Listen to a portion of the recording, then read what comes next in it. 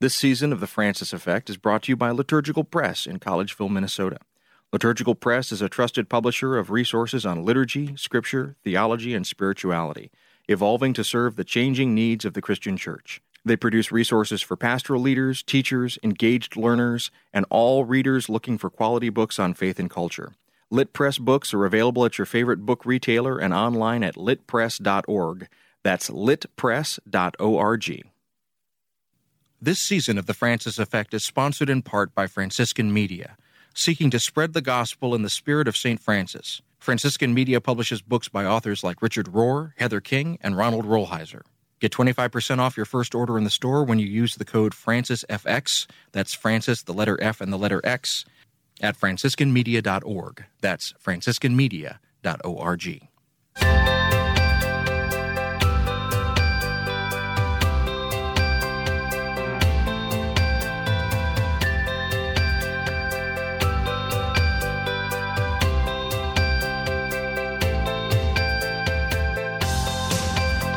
Hello and welcome to the Francis Effect Podcast. This episode is for early November 2018.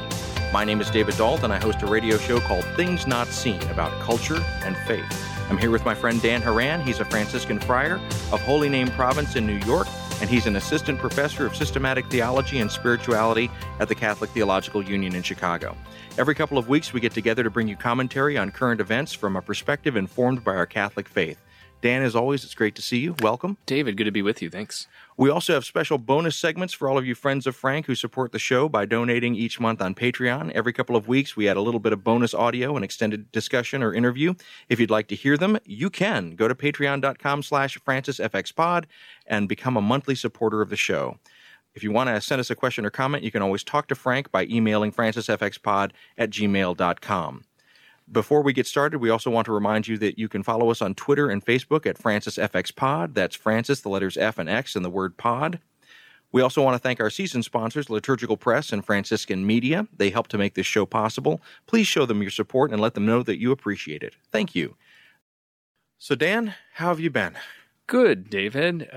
It is crisp in the air. Yeah. It is fall around us. It is sweater and hot latte season. If you are a latte drinker, a coffee drinker, a chai drinker, a warm tea, it's that kind of weather, and that's great for scholarship. It's great for teaching. It's great for staying inside and reading. It's not necessarily great if you are a distance runner like me and you have to keep putting on more and more layers at 5 o'clock in the morning. I was going to ask, how do you manage that? Is training a year-round thing, or do you ever go inside and just run a laps on a track, or how does that work? Well, I don't really know where there's a track inside. I certainly don't have access to one. I mean, I do have access to a treadmill, which I hate. It's a necessary evil if it's really bad weather, torrential downpours or ice storm, or if there's a lot of snow or something like that in the wintertime. Just a matter of nitpicking. I guess I only consider training if there's a particular race coming up, like a marathon. And so, I run year round. It's just the way I keep what little sanity I have there. so it's a way, it helps me to think, it helps me to process. I think it's good for the spirit. As much as I, on the one hand, hate getting up very early in the morning because of my schedule, that's the best time to do it. But one of the flip sides, kind of an unintended benefit of running very early in the morning, long before the sun rises, especially this time of year, is that it's very prayerful. It's very quiet and peaceful. So that's how I do it. And I just keep layering up, it's chilly out there. How are you? So we're recording this the Monday after a very bad weekend. And over the weekend in Squirrel Hill in Pittsburgh, there was the attack on the synagogue. And then on Sunday, Brazil elected basically a fascist to be their president. And I'm just going to say that both those things kind of hit me as a 1-2 punch. And I'm not to mention the bombs that were sent around everywhere. And the bombs. I mean, it's almost crazy the fact that that's now a distant memory, given the other things that have happened. We talk in the recovery community and in self-care circles about spoon theory and the notion of, you have enough spoons to handle a certain set of emotional interactions. My spoon supply is really low right now. And coming out of this weekend, I'm struggling a bit with not despairing about how the world is going. When I look around on social media, when I look to the news, when I look not just to America, but to other nations, I see an embrace of a political philosophy and an embrace of a worldview that I can't reconcile with the way that I understand God to be at work in the universe. And I'm wondering where this is coming from. And I guess part of my thought this morning as I'm talking to you is, what do you recommend for self-care in moments like this? How do you keep yourself buoyant in the midst of what just seems for the last several months to be an onslaught of bad news? Well, I don't know that I have a one-size-fits-all, and I don't know that I have it all figured out for myself, frankly. It is weighing heavily on me as well. I think of a couple of things. One is, you talk about the despair, and I think that's a perfectly natural sort of trajectory, or kind of temptation, as it were. It's a gravitational pull that we have in the face of so much evil, of so much suffering, of some really devastating circumstances and realities. And yet, I think one other way, a constructive way to respond to that is to take that energy and not turn it inward in a despairing mode, but turn it outward in a righteous anger mode. And I think this is especially important as, this particular episode of the podcast is going to come out the day after the midterm election. So we do not know how that's going to go. But as we're preparing, now a week, just about a week ahead of that, as we're recording this, making sure one puts all their energy behind representing one's own values and a response to these kinds of trends on the local level, at the national level, for oneself is really important. I also think that, there are other ways that people need to attend to their own well-being, spiritual, physical, psychological, and so forth. And that varies from person to person. I mean, we opened just a moment ago talking about running, and I think for me, that's one way that helps me balance my own kind of energy. If I'm feeling particularly anxious or stressed out or angry, so that's helpful. It's also a good way to release energy if you're really happy too and excited. So, I think it's important for us to take care of ourselves, maybe disconnect as best we can from some of these constant news outlets. I've found that I was a participant in a 3-day symposium last week, and it was a very grueling schedule. They were basically 2 12-hour days and a half day.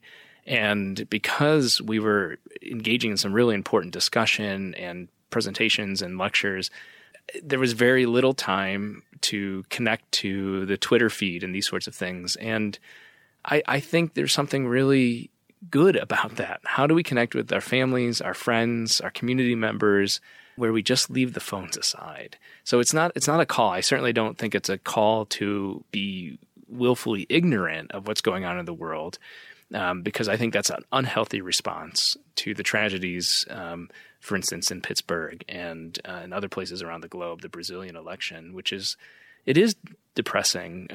I try to remind myself, though, that's the illiberalism, as it's called, is or even a kind of neo-fascism, is not the law of the land everywhere. We could look to France with the election of Macron. We could look to Canada with the election of Justin Trudeau. We can see, Angela Merkel's, leadership of her Christian Democratic Party in Germany as signs that not everybody is following the path of Trump and Brexit. Well, you mentioned kind of disconnecting and finding other ways to connect in more positive ways. Over the weekend also, there was on Saturday night, the Saturday before we were recording this, we had a Halloween party at the parish school. And both of my children, 1 7 and 1 8, we made homemade costumes for them. And so my son went as a robot. And so he had this cardboard box covered with gold wrapping paper and the kind of bendy tubes that you would use for a laundry dryer for arms. And making that and participating in the making of that and watching the joy of our kids interacting and seeing other parents going, that's a homemade robot costume. That felt really good to reconnect with, I love the fall. I love my family and I love spending time around these kind of harvest festivals with my family. And so that was a real kind of beacon of joy in the midst of what was otherwise a very rough weekend. And, my family is a solace point. Writing is a solace point. The chance to sit down with you and with other friends and to talk about important things is a solace point for me as well.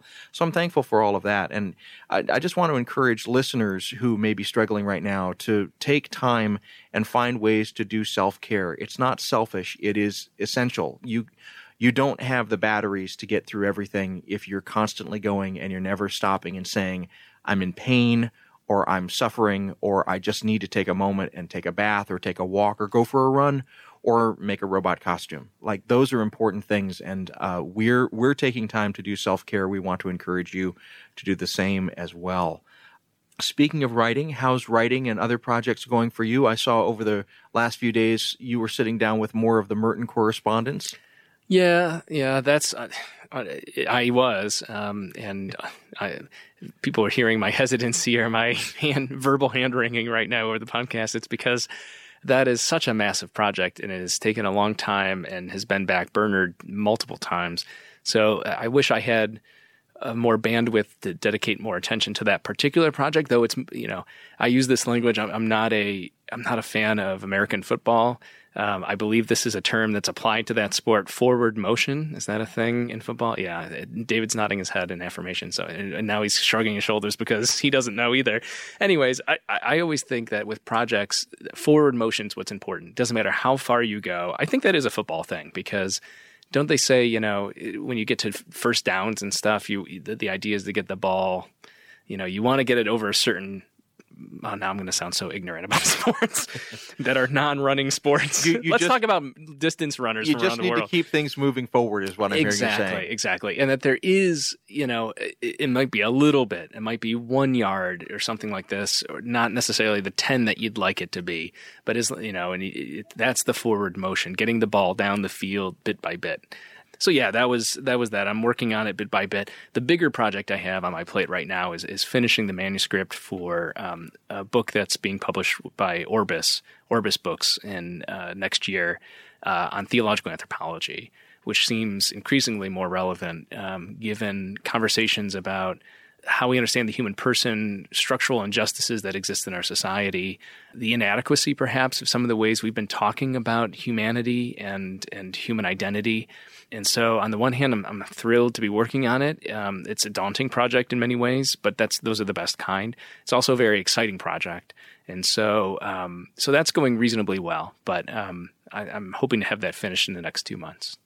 Yeah, and I'm continuing to do writing as well, and I'm prepping for a class that I'm going to be teaching in the spring at Loyola here in Chicago on the New Testament, and that's an area that I enjoy, not as much as the Old Testament. I really like teaching Old Testament, which I'm doing this semester, but I'm enjoying prepping for that.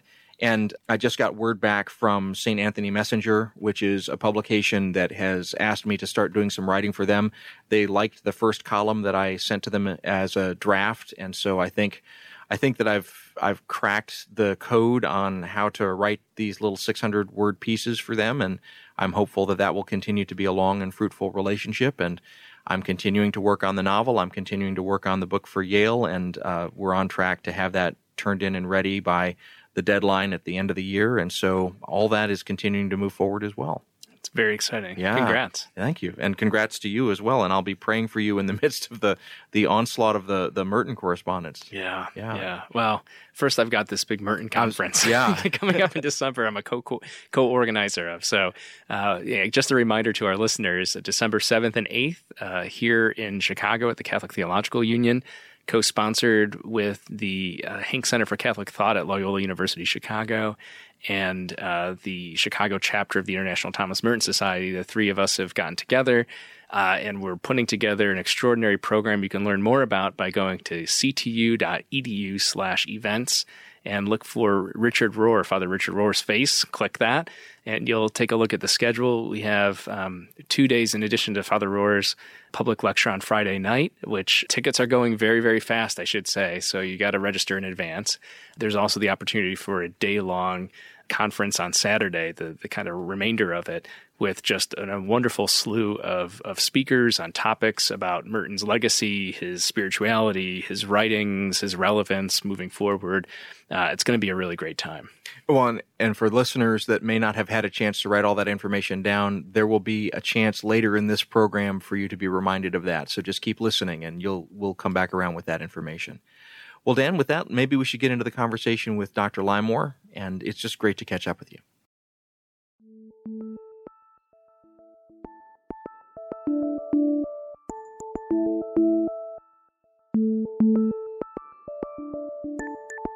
The Francis Effect is made possible in part by our wonderful supporters at Patreon. Go to patreon.com/FrancisFXPod to find out about how you can join them. A couple of dollars a month really adds up, and we appreciate it. That's patreon.com/FrancisFXPod. Thank you.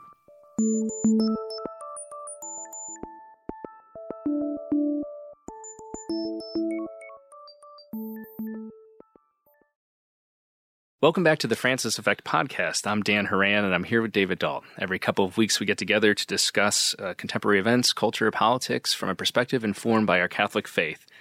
We're back now on our theme schedule for this season, Tensions and Frustrations in the Church, and we're delighted to have with us Dr. Kimberly Lymore, who's going to speak with us about Black Catholic experiences, about tensions and frustrations, about hopes and joys within that particular community that not many Catholics outside of the Black Catholic world may be aware of, which is part of the big problem. Let me just introduce Dr. Kimberly Lymore, who is the pastoral associate at St. Sabina Parish in the south side of Chicago. She is also director of the Augustus Tolton program at the Catholic Theological Union, and therefore a colleague of mine, and I'm especially grateful that you're here, Kim. Welcome. Thank you, Dan. For our listeners who may not know you, and I think we'll have a number of listeners who do, maybe you can tell us a little bit about how you got into pastoral ministry, about your own experience. You've been doing this for some time and are very good at it. So tell us, how did you get into pastoral ministry and then go on to study for your Master of Divinity degree at Catholic Theological Union, and then your Doctor of Ministry degree at McCormick Seminary? Dan, it's kind of started as I was growing up spiritually at St. Sabina.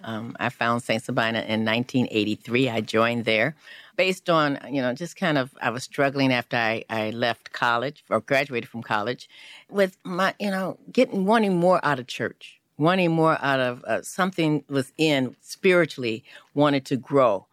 And really did not know of a Catholic church that I could get it from. So contemplating maybe leaving the Catholic church. And a friend of mine lived up the street from St. Sabina, one day heard the church bells and asked one of his neighbors, is there a Catholic church around here? And he said, oh, don't you know St. Sabina? Everybody knows St. Sabina. And even back in the day when it was an Irish Catholic parish, everything happened at St. Sabina. It was the place where everyone went roller skating. So it was a lot of things that were happening there over the years. And after the white flight, it turned to a predominantly African-American or Black parish after that. But he heard the church bells, went the following week, and he came back and he called me up. He said, Kim, you have to come visit this church. You are not going to believe it. They have gospel music and they have priests that can actually preach. Which is rare in any Catholic community. And I can say that. I'm a priest. And I don't even think it was Father Flager that was talking at that time, and because we had multiple priests that came through. And I came the following week and stayed. Got involved in ministry. And still, I was working in corporate America. I was a systems analyst with some big companies. Still, after so long, it was about 17 years, it's like, there's got to be something more. God is calling me to do more. Being in corporate America, it's mostly, self-fulfilling. And it's like, well, what can I do to touch other people and to fulfill my purpose that God has given me? And so I knew Vanessa White, who used to be over the Tolton program, and Sister Jamie Phelps, who started the Tolton program. Yeah. And I was like, maybe I can go to CTU and just kind of study, this would be my pastoral ministry degree career would be after I decided to retire from corporate America, maybe. And retirement came a little earlier than anticipated. The Spirit works in mysterious ways. Exactly. Yeah. So in 2000, actually, I left corporate America and began as the pastoral associate at St. Sabina. So it's kind of, it's just been a wonderful experience. I have not regretted leaving corporate America because, corporate America is rather lucrative. Yeah. Church, not so much. That's because your reward will be great in heaven, is what they keep telling us.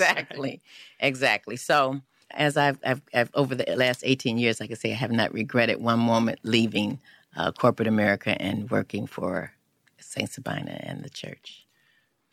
And so did you grow up Catholic? Were you lifelong Catholic? I am cradle Catholic. Okay. I grew up in the south suburbs. And so, yes, I was baptized when I was about 5. So I always went to a Catholic school, at least for grade school. But what I'm hearing you saying is that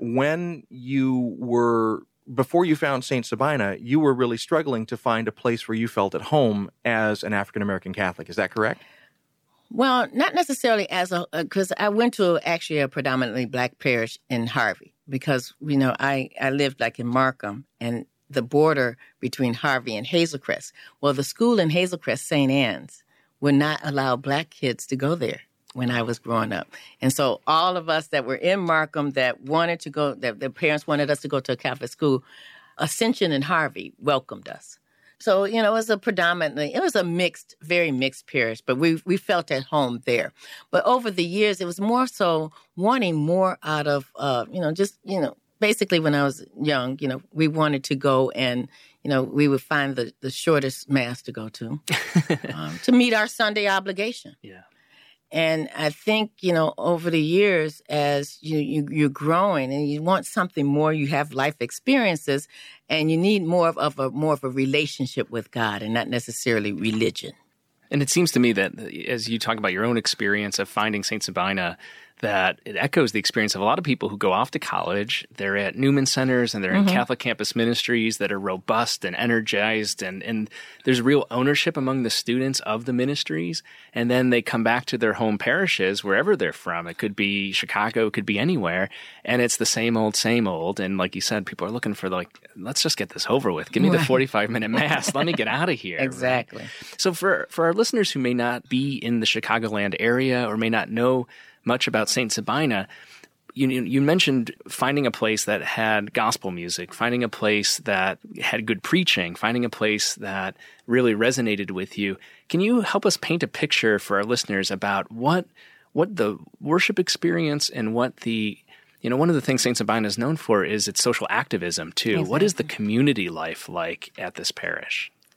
We are very much involved in the community. Matter of fact, we do so much community outreach that sometimes we got to kind of come back and say, okay, we still have pastoral care issues and things that we need to take care of inside the church. But I think, it is important that because we take up this space on 79th and Racine, we are tax exempt, that we should be bringing something, the community should be better off because we are there. And so that's why we do a lot of community outreach. Not only, we have an employment resource center, we have social services, which is part of our Catholic Charities. We have a senior building, and we have our Ark of St. Sabina, which is our youth building, which kind of is a safe haven for those youth after school to keep them, the young men and young ladies even, out of gangs. And so that youth building is important, that from between 3 o'clock in the afternoon and 9 o'clock in the evening, where they can go for tutoring, they can go for just, have fun, arts and crafts, cooking classes, they do music classes. So kind of all the things that appeal to young people nowadays. And so it has been important that we continue because of the violence that is going on. We are in an area where violence is high. We border on the Inglewood. We're Auburn Gresham, but we border on Inglewood. And just in Chicago alone, on the south side, there's a lot of violence, a lot of gang activities. And so we try to reach out to the gang members and provide even job training for them and just life skills so that they know that this is not the way to go. And just kind of, accepting them where they are. There's a lot of times church want to beat up people like, you need to just come to church. But, sometimes you got to meet them where they are. And so we try to meet them where they are. We started a Peace League, which is a basketball program, which was the gang members would come together and play basketball. Mm-hmm. And then the Chicago Bulls and and some other retired basketball players would come to St. Sabina once a year in September to have this tournament. So this year, they've even reached out to the West Side. So they, kind of broadening it, and, and Jabari Parker, because he's the newest bull, and he's homegrown here in Chicago. Oh, cool. Yeah. And so he came, and just that, the guys always look up to them, even though they're out gangbanging, but they look up to these athletes. And so the athletes also have a responsibility to pour back into the neighborhoods and try to bring out what they have. So it seems like St. Sabina is not only a church, but it is what the early church should be, which is a community not only of faith and worship, but of the whole life. It's an integrated experience. And we'll come back to talk a little bit about, you mentioned the gang violence and poverty is an issue in some of these neighborhoods, or many of these neighborhoods on the South Side, as well as newer challenges like gentrification that's taking place in even neighborhoods like Englewood. So we'll circle back around to that. But just to mention for our listeners who may have St. Sabina ringing a bell in their head, how do I know this?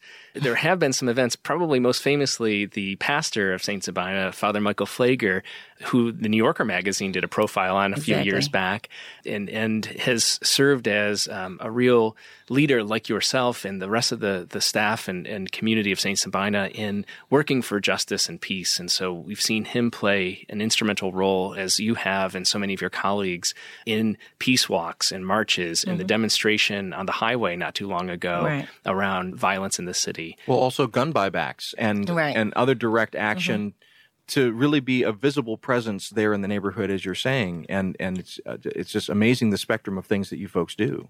Right. It keeps us busy. But, there is so much need in that area. And when you mentioned, Dan, about the poverty, when they say unemployment is, 3-4%, well, in Auburn, Gresham, Englewood, the Black communities is 30-40%. Yeah. It's much higher than the average numbers. And so there's such a need. We have elders who are barely making it because, you have to decide between food and medicine.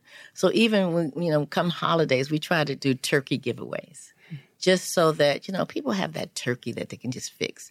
On Christmas Day, we do a feed the homeless and elderly. So we have a free dinner that, our people fix homemade food, bring it out, have it in the school hall from noon to 12. CTA donates buses to us. Wow. So we can go around to shelters and pick up people and just have a good time, give them, gifts, and just make their Christmas more normal as it can be if you're living in a shelter. Well, and it sounds like the reality that St. Sabina faces is a reality that all churches in the Catholic traditions should, and probably all Christian communities across the board should be facing. But a lot of churches, because of their geography or because of their privilege, are able to avoid those kinds of direct confrontations with poverty and with elderly care and with violence. Am I hearing that correctly? Yeah, you are. Yeah, a lot of people, especially in your North Shore, are kind of removed. I think now that they're seeing that violence is happening everywhere, they're more open and want to know more about what they can do and what they can do to help. And so we've partnered with people. Our Lady of Perpetual Help in Glenview. Father Pfleger was ordained when he when he become a deacon before they become a priest. He was there with Bishop Wilton Gregory at the time. That relationship from over 40 years ago has continued. They're not necessarily our sharing parish per se as assigned by the Archdiocese, but because of the relationship that we've built over 40-something years, that they continue to partner with us in the things that we do to help people on the south side of Chicago. So maybe taking this conversation from the local church here on the South Side to a broader perspective, one of the things I happen to know, we communicated a while back about a mutual friend, a friend of mine, Matthew Kressler, who's an American historian of Catholic history in the U.S. and studied at Northwestern, wrote his dissertation on Black Catholics in the U.S., and has interviewed you, and so you have a special knowledge, and a familiarity with the history of Catholics of African descent in the United States.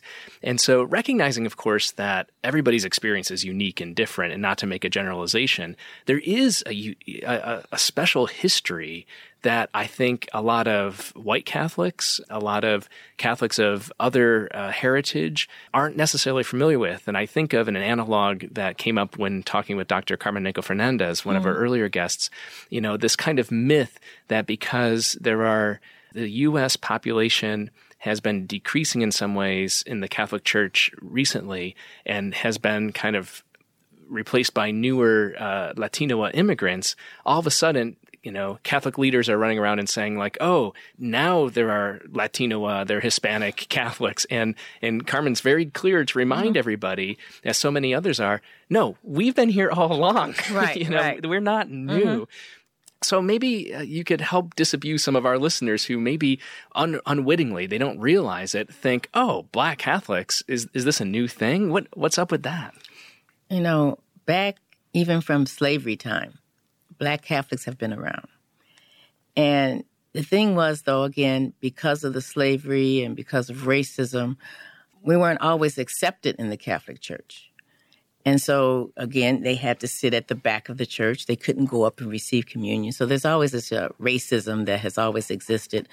Brian Massengale talks about it in his book, Racism in the Catholic Church. We've always been there. Some people, families have grown up, Catholic from generation to generation. My father, I think, became Catholic because his Aunt Martha took him to church and had kind of charge over him. So, he just continued that. But most of the other family members, went off to other denominations. Even most Black Catholic kind of grew up in a dual denomination household. They would go to the Catholic Church, half hour, 45-minute service in the morning. But then they would go to the Baptist church later on in the morning because, that's what the family did. They went to both parents' religion that they grew up with. Cyprian Davis wrote the book about the history of Black Catholics also. So those are kind of the references that they've been around for as long as you can imagine. And what happened is and I can speak from our context here in Chicago, in the late 1960s, like I say, St. Sabina was an Irish parish.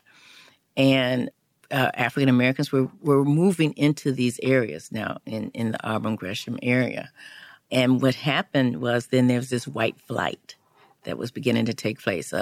Senior McMahon, who was the pastor, Father McMahon, who was the pastor, Monsignor McMahon, who was the pastor of St. Sabina Church, wanted to stop that white flight. And he wanted everyone to come together. And so he hired Saul Alinsky, a famous social justice person here in Chicago. And from that, he tried to stop it, but it didn't work. Families would, one day they're there, the next morning they're gone. Wow. They would just kind of move out. And so a lot of your Black Catholic churches here in Chicago, where, like I say, were different denominations or different ethnic groups, but then ended up turning over to Black. And we ended up inheriting these large churches, old churches, that are hard to upkeep and cost a lot of money to upkeep. But, been managing over the years while all the white Catholics have moved out to the suburbs and they've built, more economically green churches. Green churches, maybe not even before green churches, but they're not. They don't have this cathedral ceilings and all of that stuff. So heat in the Chicago winter. Right. The heat and most of ours are boiler heats. And so boilers, every time I see the boiler people there, you see dollar signs just going out the window. But going back to the Black Catholic community has. It had grown, but then again, because of some racism, not totally being accepted in the Catholic Church at large. When you look at our pastoral center and the people that surround themselves with the cardinal, they don't look like us necessarily. And so it continues to be a struggle with, like I say, the racism that goes on. They might not think they're racist, but when you just don't have us at the table. Not everyone is represented at the table to help make those decisions that are made for the Catholic Church at large. And maybe this is a time to take a quick break. We'll be back in a moment with the Francis Effect podcast.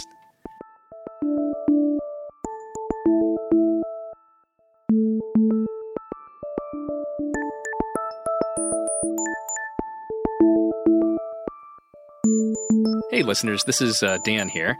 I just want to tell you about a very cool event that's in the works and is scheduled to take place here in Chicago on December 7th and December 8th, 2018. This is a conference called Disappear from View, Thomas Merton 50 Years Later and Beyond.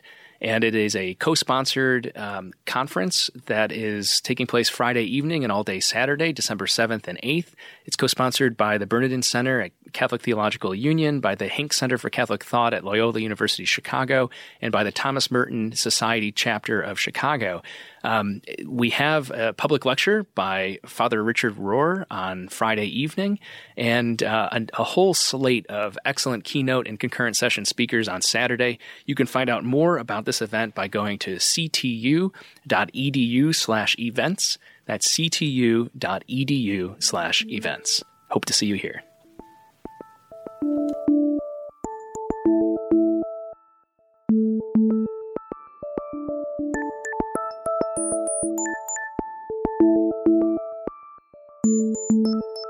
You're listening to The Francis Effect. I'm David Dault. I'm here with my friend Dan Horan. Every couple of weeks we get together to talk about topics and issues through a lens informed by our Catholic faith. This season we are looking at frustrations and tension points in the church. Today we're talking with Dr. Kimberly Limor of St. Sabina Parish and also of Catholic Theological Union here in Chicago about the African American experience here in the Catholic Church. Well, you mentioned that sometimes when the Archdiocese is looking at Chicago issues, it doesn't always recognize African American Catholicism, and partly because you're not represented at the table, partly because there's just not an awareness of that, was what I heard you saying.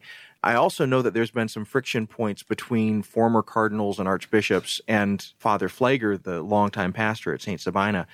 My impression is that that friction seems to be shifting a bit under Cardinal Cupich. What is your impression of that? That is correct. Cardinal Cupich has been very supportive of the outreaches that we do at St. Sabina.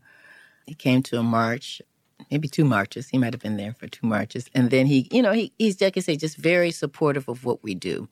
And so that has been a shift in the way we've been responding or having our relationship with the Archdiocese. Cardinal George, I think he understood what we did, but he would bow more to popular, the voices that were loudest against us, the hate. Amazingly, like when Father Pfleger was suspended twice, or if we're on the forefront of some issue, the hate calls that we receive from St. Sabina is unbelievable and discouraging when you talk about especially church and they identify themselves as devout Catholics.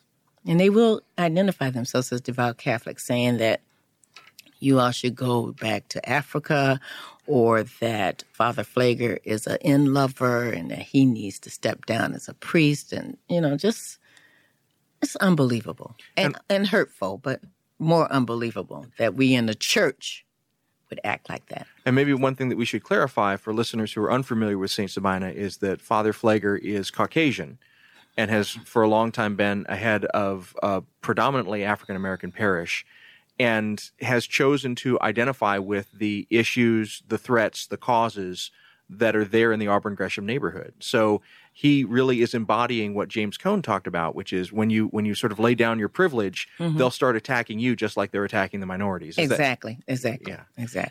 So we've been talking somewhat tangentially, I think, but also it's always present, the reality of racism. And you'd mentioned Father Brian Massengale earlier, a good friend of CTU, and certainly David and I are big fans of his work and have talked about him quite a bit on this program. And one of the things he talks about is the distinguishing of what we mean by racism, that a lot of people have a kind of common sense notion of racism of kind of discrete acts of harm against another, using the N-word, associating with hate groups, discriminating or being violent towards particular individuals or groups. But then he makes a point, along with so many others, of what he calls cultural racism, what we might also call structural or systemic racism, institutional racism. And I think one of the things I've heard, Kim, is you've been talking about your own experience, talking about the experience of the community of St. Sabina, and that I think maybe we can kind of bring out into a bigger picture about the experience of Black Catholics in the U.S. church, is the reality of racism within the faith community, within Catholicism, within the U.S. context. You know, there's this document that's been in the works forever on racism in the United States at the USCCB. And I know that Father Massengale has publicly shared he's never been consulted on that text, you know. And Still hasn't. And to my knowledge, there are a number of other African-American Catholics, people who are scholars of the Black Catholic experience and about, you know, the history of those of African descent that have not ever been consulted. And my understanding is that document is on its way out, so it'll be very interesting to see what emerges. But I think another thing Father Massengale points out is that the last time the bishops of the United States came out with a document, they have the most condescending title one could possibly imagine. And this, I think, came out in the 80s. It was called Brothers and Sisters to Us. And we have to ask the question, well, who is the us? So, you know, as that by way of background, you know, racism, I think, cultural racism, structural racism is hard, I think, for a lot of people. Well, I shouldn't say a lot of people. People who look a lot like me, white, particularly white men, particularly white male religious or clerics. You know, I'm often have to remind myself to acknowledge my social location, that I sit in society at an intersection of a lot of privilege as a man, as a white person, as somebody who's well educated, as somebody who's a Roman Catholic priest. You know, there's very few places where I don't benefit from systems of oppression or injustice.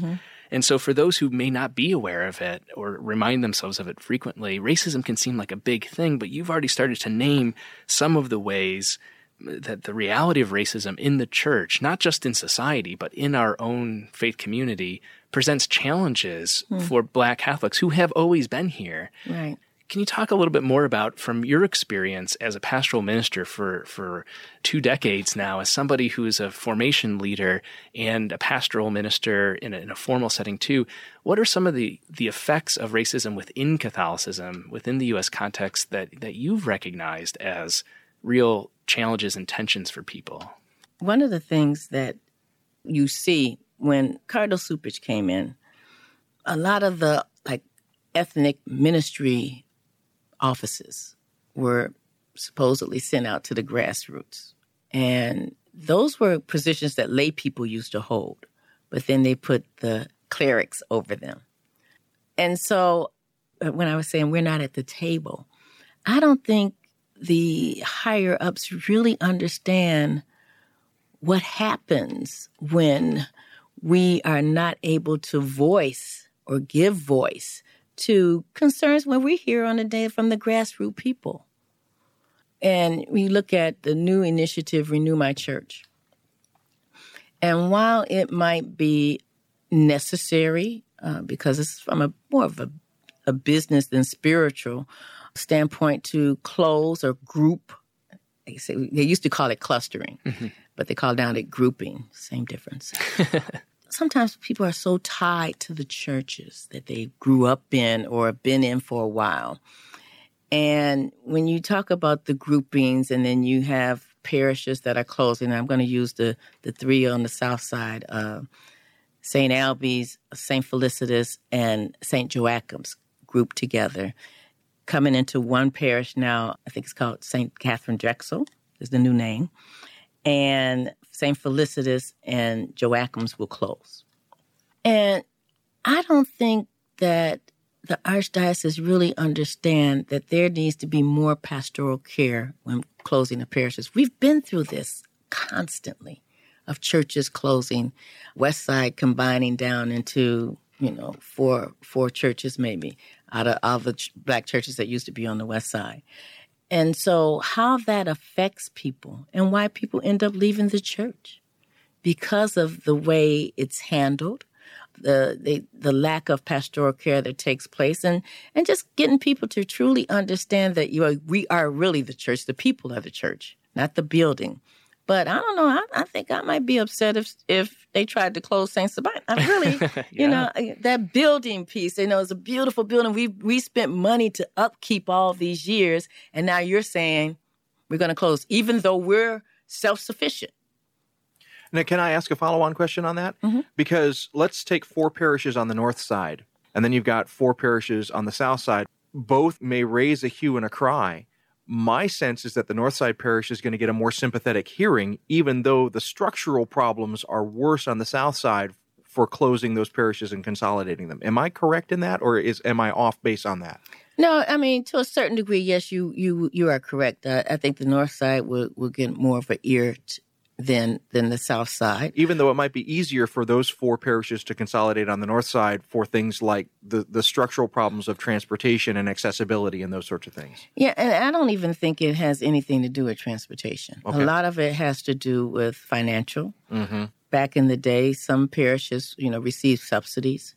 And when you get those subsidies, if you don't pay them by the end of the fiscal year, they become loans with interest. And so you have some parishes that are in great debt. But then you have some that have, a lot of your Catholic schools have closed. And so a lot of them are being rented out by charter schools. So they might not have the numbers in the pews and the money coming in through the church, but they're still self-sufficient from the standpoint that they get the rental money from the charter schools. Yeah, it reminds me of, something that James Baldwin and others have talked about, which is that we see play out here in the Catholic context of the Archdiocese, by way of one example, which is that communities of color that may not have the resources because of the institutional structures of racism in society to support themselves then become a problem. Right. And so that famous question, I think W.E.B. Du Bois actually raised this at first, like, what does it feel like to be a problem?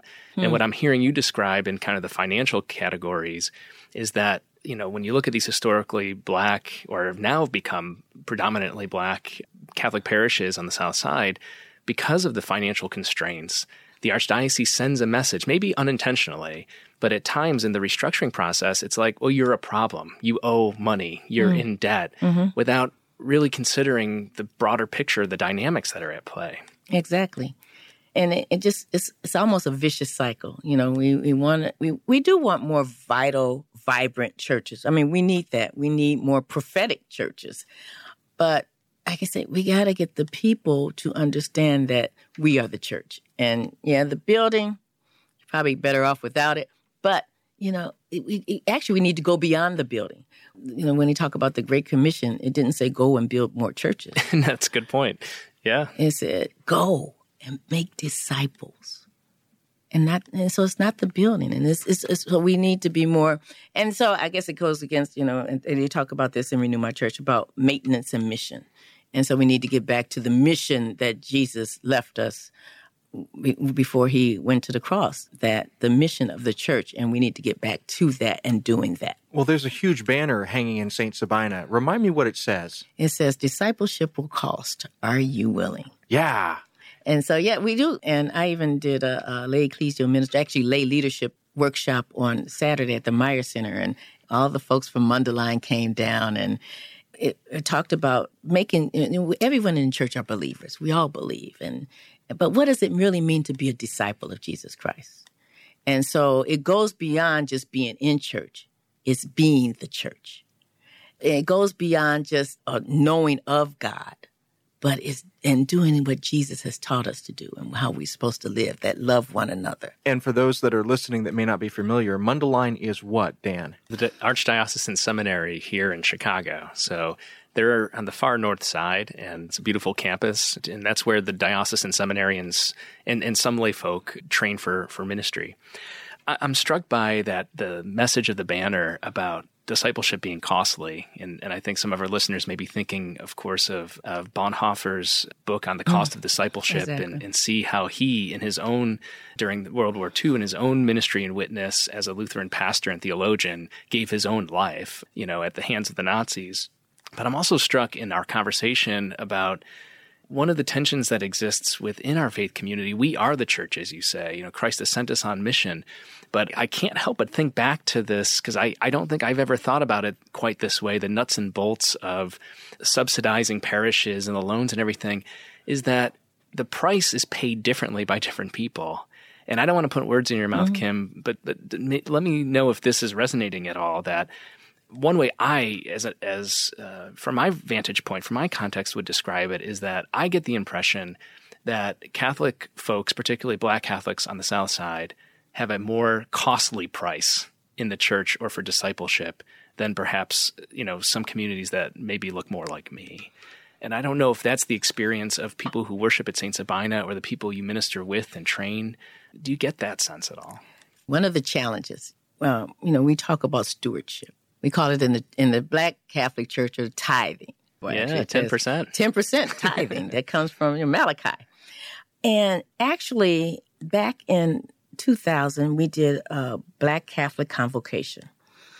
And they studied some numbers and studied offerings and giving and discovered that actually Black Catholics give more per capita than really white Catholics.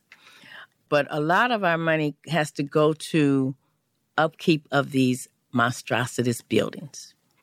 And, and then we pay our assessments to the archdiocese.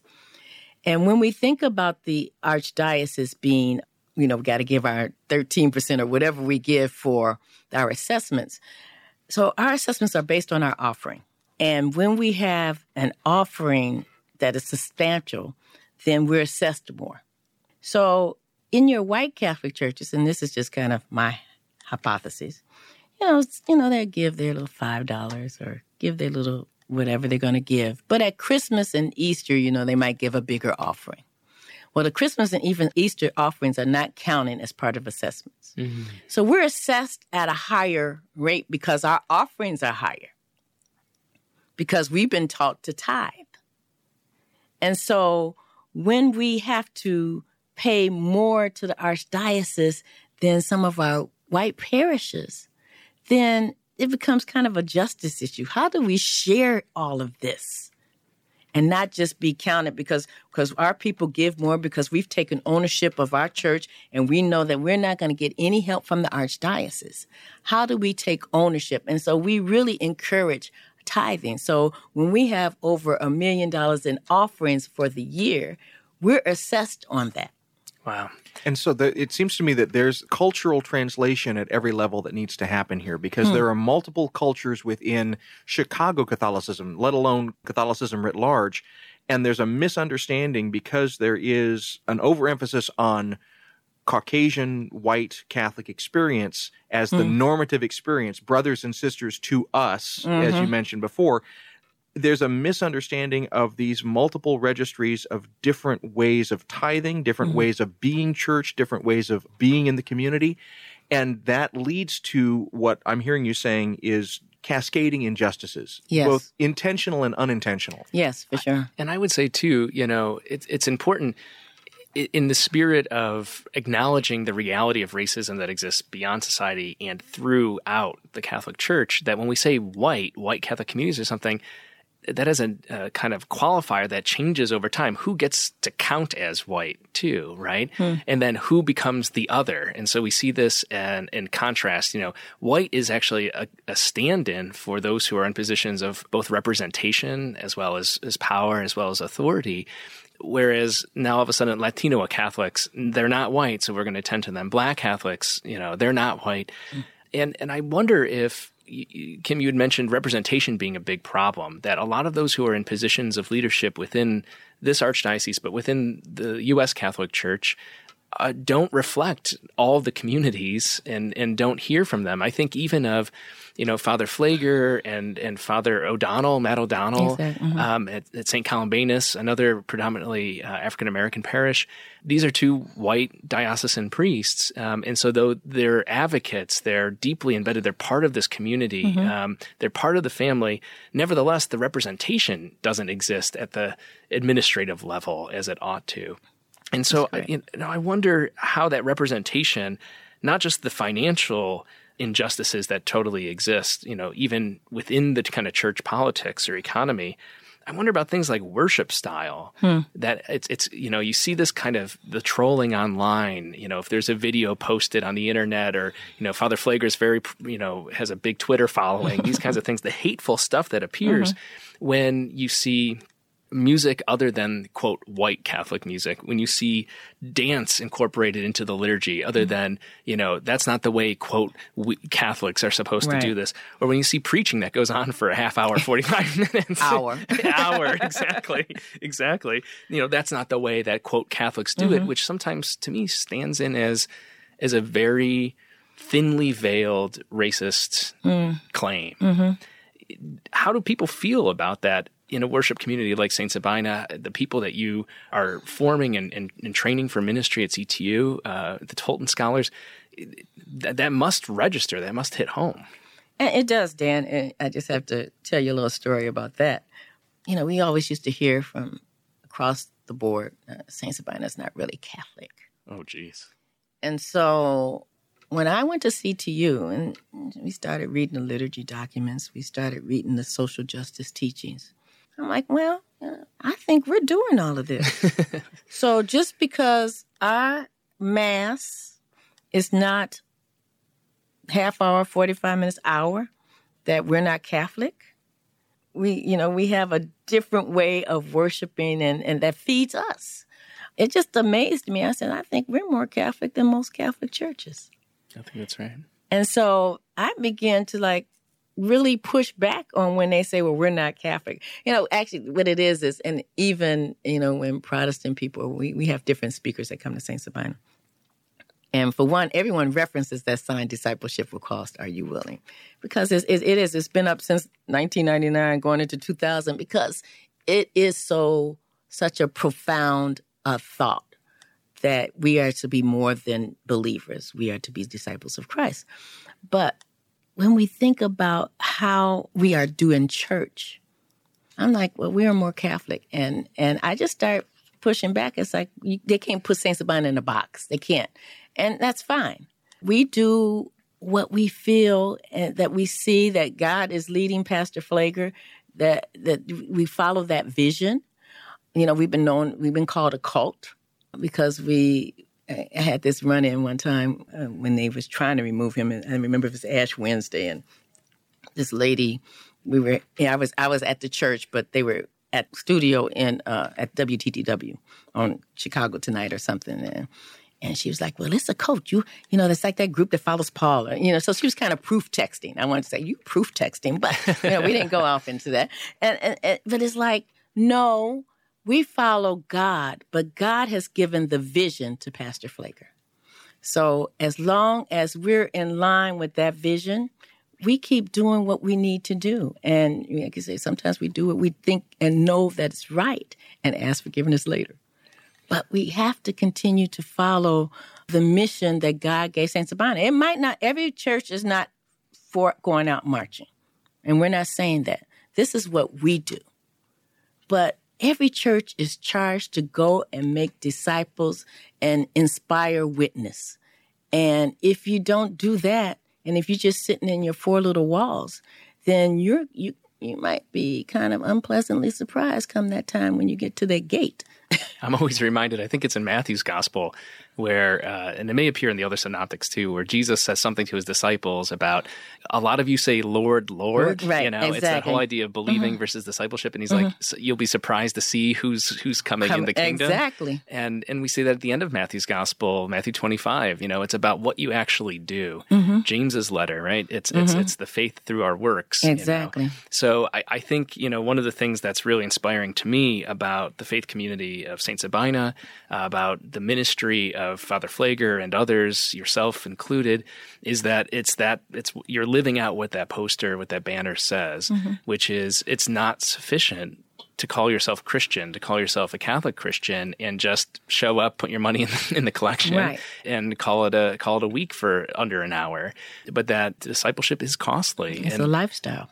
And I think a lot of that hatred, in addition to the deep racist ties that are embedded in society and in our socialized kind of rearing, there's also this discomfort that I think a lot of your run-of-the-mill white Catholics particularly might feel, where they feel called out on. You're telling me I got to change my life, and then the response might be, no, Jesus is telling you you've got to change your life. Exactly. And we should listen to Jesus in that moment. We absolutely should. Mm-hmm. As we're sort of drawing this to a close, I want to ask one more question. My experience oftentimes of parish life in the various parishes my wife and I have been in is that we show up, we go, we worship, and maybe we know a few families, but for the most part, there's not a tight-knit community there. Can you tell me a little bit about what the community feels like at St. Sabina? Very loving, very welcoming. We hug a lot. I even asked a group, I was talking to the Archdiocese of Gary the other day, and I said, so when did we change this whole Our Father and we don't hold hands anymore? Because we still hold hands.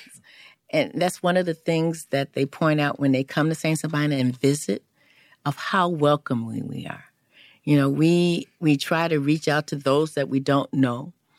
And it's just we actually, we enjoy coming to church. We have that whole community life. I mean, of course, we're always struggling. I mean, we're just like any other parish trying to engage everyone into ministry. Like as they say, 80% of the work is done by 20% of the people. And so it's no different at St. Sabina. But we're still trying to constantly engage people in what we do, not only in the community. Pastor Flager says that really our congregation is the Auburn Gresham community. But we are the disciples that come together each week in that huddle time. That time where we come together and we listen to the word, we hear preaching, we get our charge to what we need to do during the week. And he says that people don't come to see the huddles or the games. They come to see the play, the game being played. And so once we leave church and get what we need, again, we can't give out what we don't have. And so we come get filled up, empowered by the word, and then go out and do what Jesus told us to do, go and make disciples. Well, Dr. Kimberly Limor, I just want to say how much we appreciate you taking the time to be here today and to tell us about the community at St. Sabina, to talk about your experience, but also to help our listeners understand a little bit of this very important aspect of Catholicism that oftentimes gets overlooked. Thank you for being here. Thank you, Kim. Thank you for having me.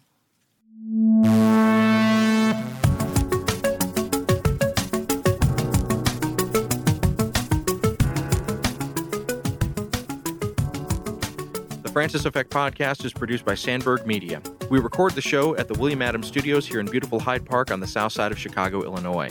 The opinions expressed on this program are our own and do not reflect the position of any institutions with which we might be affiliated. We have production space courtesy of the Zygon Center for Religion and Science, part of the Lutheran School of Theology at Chicago. They're not responsible for the content of this program, but they're wonderful folks, and you should look them up at zygoncenter.org. That's ZYGON center.org. We also want to give a shout out to our friends at Salt and Light Catholic Media Foundation. They're also not responsible for the content of this program, but they gave us their kind permission to use the name The Francis Effect, and we appreciate it. Check out their good work at saltandlighttv.org. We're supported by listeners like you. If you want to join us in this bold adventure, you can go to patreon.com/FrancisFXPod. Not only do you get the warm satisfaction of a virtuous deed well done, but you also unlock bonus content from our episodes. Again, that's patreon.com/FrancisFXPod. We appreciate it very much. You can follow us on Twitter and Facebook at FrancisFXPod. That's Francis, the letters F and X, and the word pod. Likewise, our website is francisfxpod.com. And if you want to send us a question or comment, you can always talk to Frank by emailing franciseffectpod@gmail.com. If you're here for the first time, welcome. We've got a bunch of episodes you can check out from our previous seasons. Thank you for listening.